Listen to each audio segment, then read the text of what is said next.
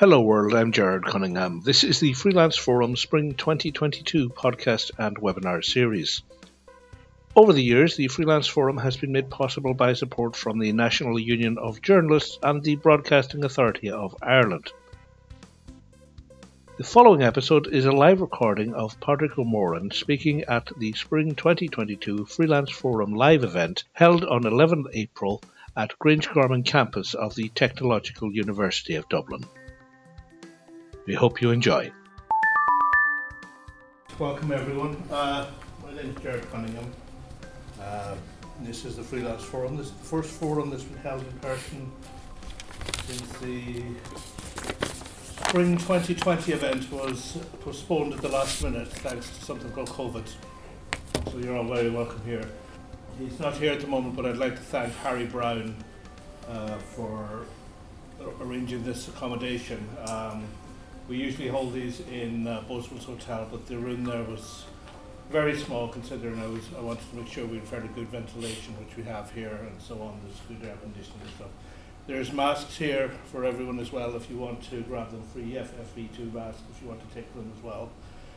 The forum is organised by the NUJ Dublin Freelance Branch, along with support from the Broadcasting Authority of Ireland, and hopefully with support from whatever succeeds to be AI after the new media bill goes through, but we'll have to see what the future brings on that.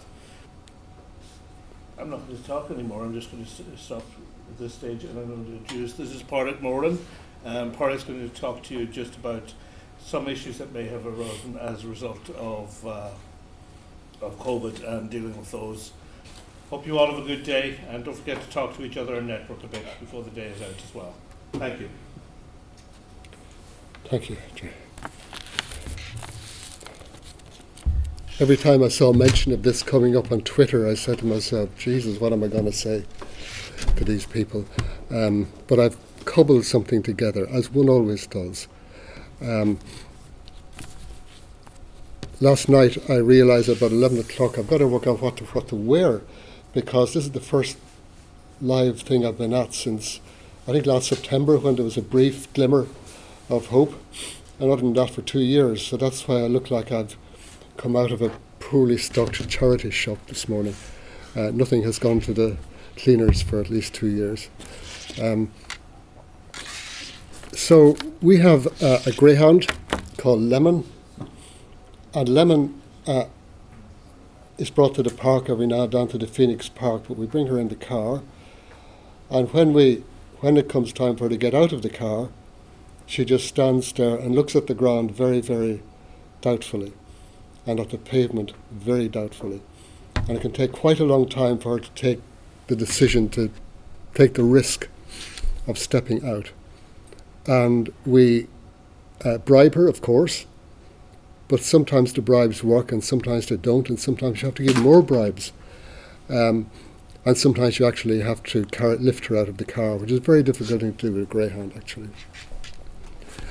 And I suppose sometimes I think of all of us who are doubtful about going back into the big wide world as being rather like Lemon the greyhound. I'm sounding a bit like Father Ted here, I suppose, but anyway, there's a bit of lemon in all of us, you know. But we all have this reluctance to take that, or so many people to take that step. And I think that's what we nobody, I think, is bribing us either to encourage us to take the step, which is unfortunate. But I read a piece the other day by New York Times journalist called Michal Leibowitz, and she wrote, the headline on her piece was, "I didn't feel like going, but I'm glad I did." And she talked about going out to events, forcing herself to go out to events. She lives in New York in a one-bedroom apartment, but she has to force herself to go out to events after all the lockdowns. And she normally goes home from them as quick as she can, but she's always glad that she did go out and mingle with people for however short a time. And I think that's maybe one theme that we could look at. She wrote that even socialising seems poised to move out of the public sphere and into private homes, with 75% of respondents to a Harris Poll survey saying that during COVID social distancing, I realised I preferred smaller social gatherings at home or at a friend's place over going out to bars or restaurants. And I think that that in a way that kind of mirrored my own experience, in that after the first lockdown last year, when we thought that this was all over, I think people went out quite enthusiastically, and we did anyway, to restaurants and places that we knew. But this time, when maybe it's over, maybe it's not over, etc., but you can go anyway, we haven't gone out to any of these places. It would require an effort. And she wrote, which I think says a lot about it, that I don't get anxious when I leave home exactly. I just find that now the connection between things I need to survive and leaving my house has been severed. My desire to do so has waned. So you can get institutionalized in your own home, you know. And back when this place here was a psychiatric hospital, when people might be moved from here in the latter years into sort of independent or semi-independent accommodation, you know, this is a bit of a cliche really, but that if a light bulb needed to be replaced, they would wait for somebody to come and replace it, even though they were all quite capable of replacing a light bulb themselves. But the institutionalization had done that, and it's a well-known effect of being institutionalized, that you lose your some of your independence, your agency, as they would say, and you don't do things that you would ordinarily do. And many people, I think, probably lots of us, got a bit institutionalized in our own homes, where we got used to just to being there. There is a human trait called habituation, which I'm sure you've heard plenty about, and which means that you can kind of get used to anything. And that is what I think happened to us. One of the things that happened to us. When you go to, let's say there's a place you like to go to, a restaurant or something that you like to go to.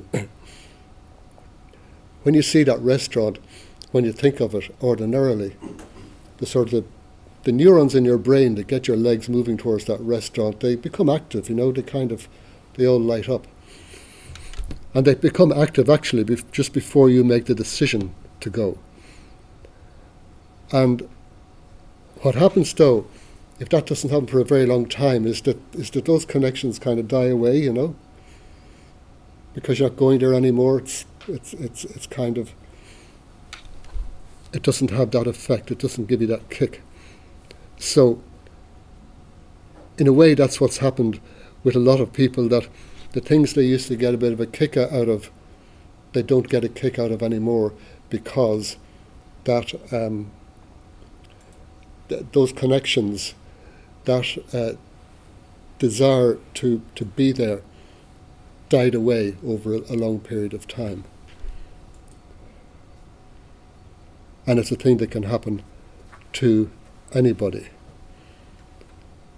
So one lesson from that is that to re-engage with the world, we have to force ourselves to do it until we get to like all of that again. It's like the idea, you know, you'd find in motivational psychology that very often you need to do something before you become motivated to do it. Like we imagine that we will become motivated to do something and then we'll do it. But it often works the other way around. First you do it and then you feel the motivation. It's an unfortunate fact, but there it is. Somebody compared it to, if you had a suitcase and you wanted to move it along, say the suitcase represents your feeling of interest and enjoyment in things. But say that there's quite a long lead or rope or something attached to the suitcase, and you're walking along, you're going to be pulling that rope for a while before the suitcase itself starts to move. So it's like that with doing things that you kind of want to do, but you don't get the kick for a while until you've done it for a while. Obviously, the difference between that and addiction is that the thing you're addicted to kicks in straight away. It jumps over all those fences really fast.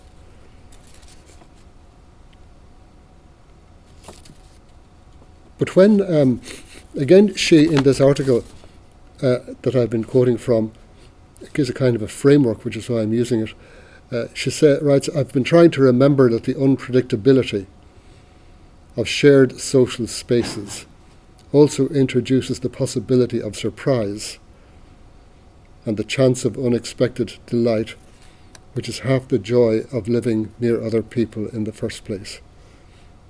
And it seems to me that if I look back over things that have made a huge difference and made kind of life-changing differences, they weren't when I was sitting watching the screen or on whatever might have been the prehistoric version of Zoom. It was when I was out and about doing something else.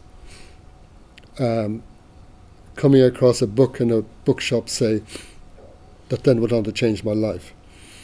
That happened twice, actually, so I'm a bit wary of bookshops now. Then the hearing about, even walking down the street, a couple of times maybe walking down Grafton Street with colleagues, and they might tell me something that would click, then I would follow that up, and that would make a big difference in my life.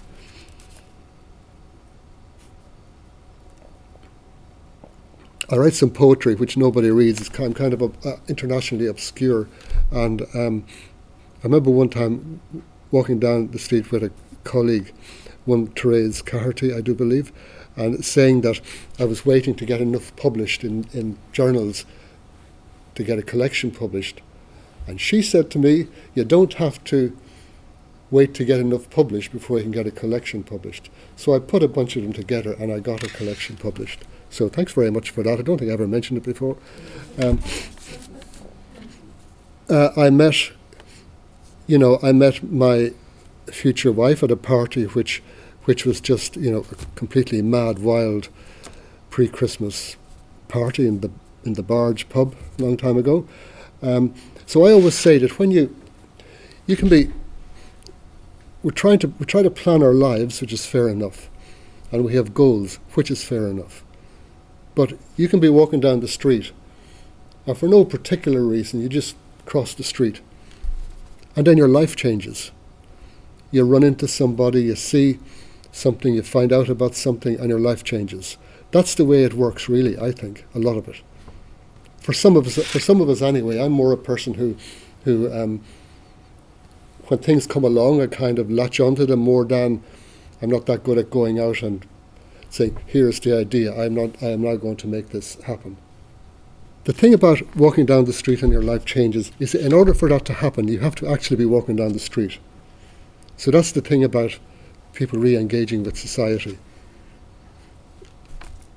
It is pretty feasible to conduct your life on Zoom, but you're not having the same kinds of conversations, the same accidents are not getting to happen. I think that's an important part of it. And I found, even coming here today, I was saying to myself, why couldn't the NUJ have done this on Zoom? Like, what are they at? Why didn't they just do it? Why do I have to go to a place? But it's different, it's a different experience, and it's a better experience, I think, too. Somebody contacted me last week to do a lot of work for them, and they want some of it on Zoom and they want some of it in person. And my first reaction was, what do they mean they want stuff happening in person? This is terrible. But I'm going to do it anyway, so hopefully my life will change in a good way. So that's the first thing. You have to be where you can be surprised. You have to be where you can make connections. So interactions are what's important. But one thing, there's a couple of things that can stop us. Like, lots of people are more inhibited or shy about interacting with other people than they ever let on. All of us are operating behind a mask anyway, you know. What you see is so rarely what everything that there is, which is may be just as well, perhaps. And so therefore, coming out into re-emerging from the cocoon is brings that old threat, you know, of being exposed in some way, of not measuring up maybe. And often so it may make it seem more obvious that I think I don't measure up to this particular group of people. I would say about not measuring up, that it depends on who you're comparing yourself to. In 1,000 years, I would not measure up to or be as good as, say, the average journalist who's out in Ukraine now, for instance, or journalists in Mexico who are being killed every month, as far as I can see, or lots of other journalists, even in non-violent situations. But there is a group of journalists that I would consider myself to be or to have been, for whatever way you look at it, part of, and to have been good enough to be there. So it's a matter of what group are you comparing yourself to. And that's the thing, I think, for people to bear in mind. And then you can catastrophize. Catastrophizing means think that if this goes wrong, it will be a catastrophe. And my mind was saying, well, where is this? How do you get to this bloody place anyway? Up near Smithfield, and you know, it was sort of saying to me, it'll be terrible, it'll be awful, it'll be a catastrophe if I'm late, if I don't get there till 10 o'clock or something. But it wouldn't be a catastrophe. A catastrophe would be this building collapsing in on top of us. That's a catastrophe. The rest is just an embarrassment, or it would be inconvenient, or would be annoying. But emotional language is always very florid and sensational. The brain is like a tabloid, a red-top tabloid sub-editor, writing sensational headlines. But it helps us to just pull back from that catastrophizing and awfulizing. People have these irrational fears, which I think, again, going out into society again can awaken and can reawaken. Things like, somebody did a list of about 200 irrational beliefs that we have. A psychologist called Albert Ellis. And he boiled them down then to about 13. But of the 13, the first one was that I must have the approval and admiration of everybody who is important to me, or it will be awful. Now, he would say it would be nice to have the approval of everybody who is important to you. It's never going to happen, but it would be nice. But to say that it would be awful is crazy. And that's the word he would use, actually. That there's always what you would like, how you would like things to be, and then thinking that it would be awful if they're not. So, if we catch these thoughts and these ideas, we can pull back from them. And it is again a matter of practice and of doing it. I would also say that traits that we have, such as perfectionism, again can come to the fore. They can come to the fore when you're thinking about moving out into a group of people, into places. And there's a curse of perfectionism that's been going around for years now. And talking to I supervise for counsellors, therapists, and it comes up as a theme a lot. You know, people are trying to be perfect. People think there is an expectation on them that they should be perfect. And it gives people a lot of a lot of grief that is unnecessary grief. The thing of aiming to be good enough doesn't seem to be good enough for lots of people, but it is a better thing to aim for. But perfectionism, again, can give people that fear of going out into the group. But again, I would recommend going out into the group, because one thing about people in journalism, when you're in a group, when you're in the place, or when you're in a newsroom or something, everybody isn't going around trying to be perfect, you know. They kind of tell stories against themselves, and you get a different sense that we all make mistakes, or we all have this, that, or the other thing about us that might not be approved of by everybody. So it's camaraderie, I suppose, that can help people, I think, to lower the demands, the rather cruel demands of perfectionism.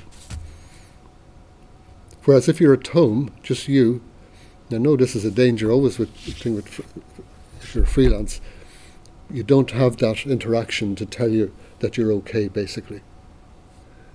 So I think that being able to, I wrote down here, believe in yourself, but actually that's not it. Lots of people don't believe in themselves and they do fine.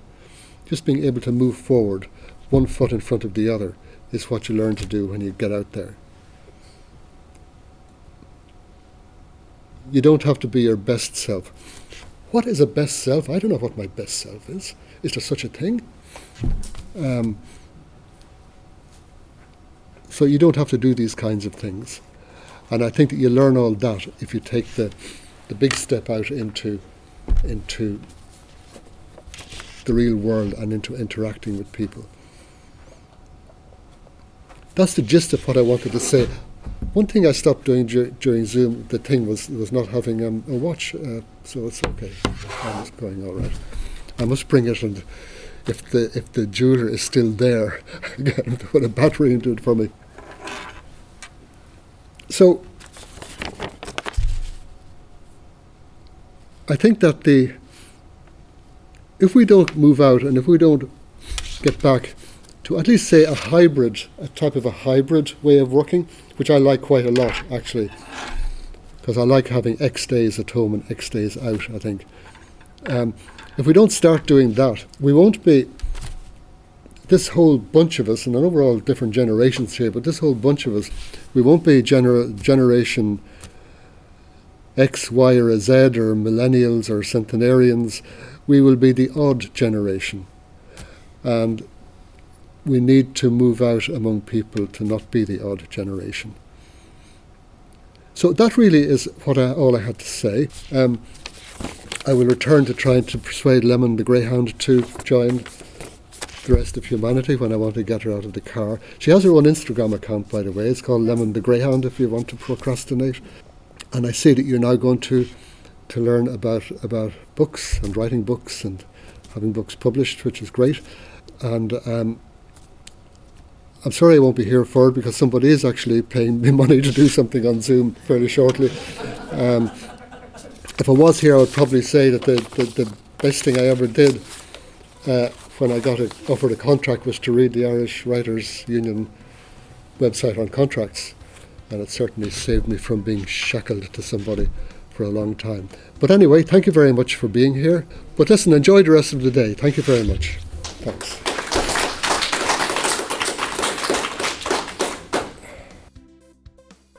This has been a Freelance Forum podcast. The forum is brought to you by the Dublin Freelance Branch of the National Union of Journalists and made possible by network funding from the Broadcasting Authority of Ireland Sector Learning and Development Programme.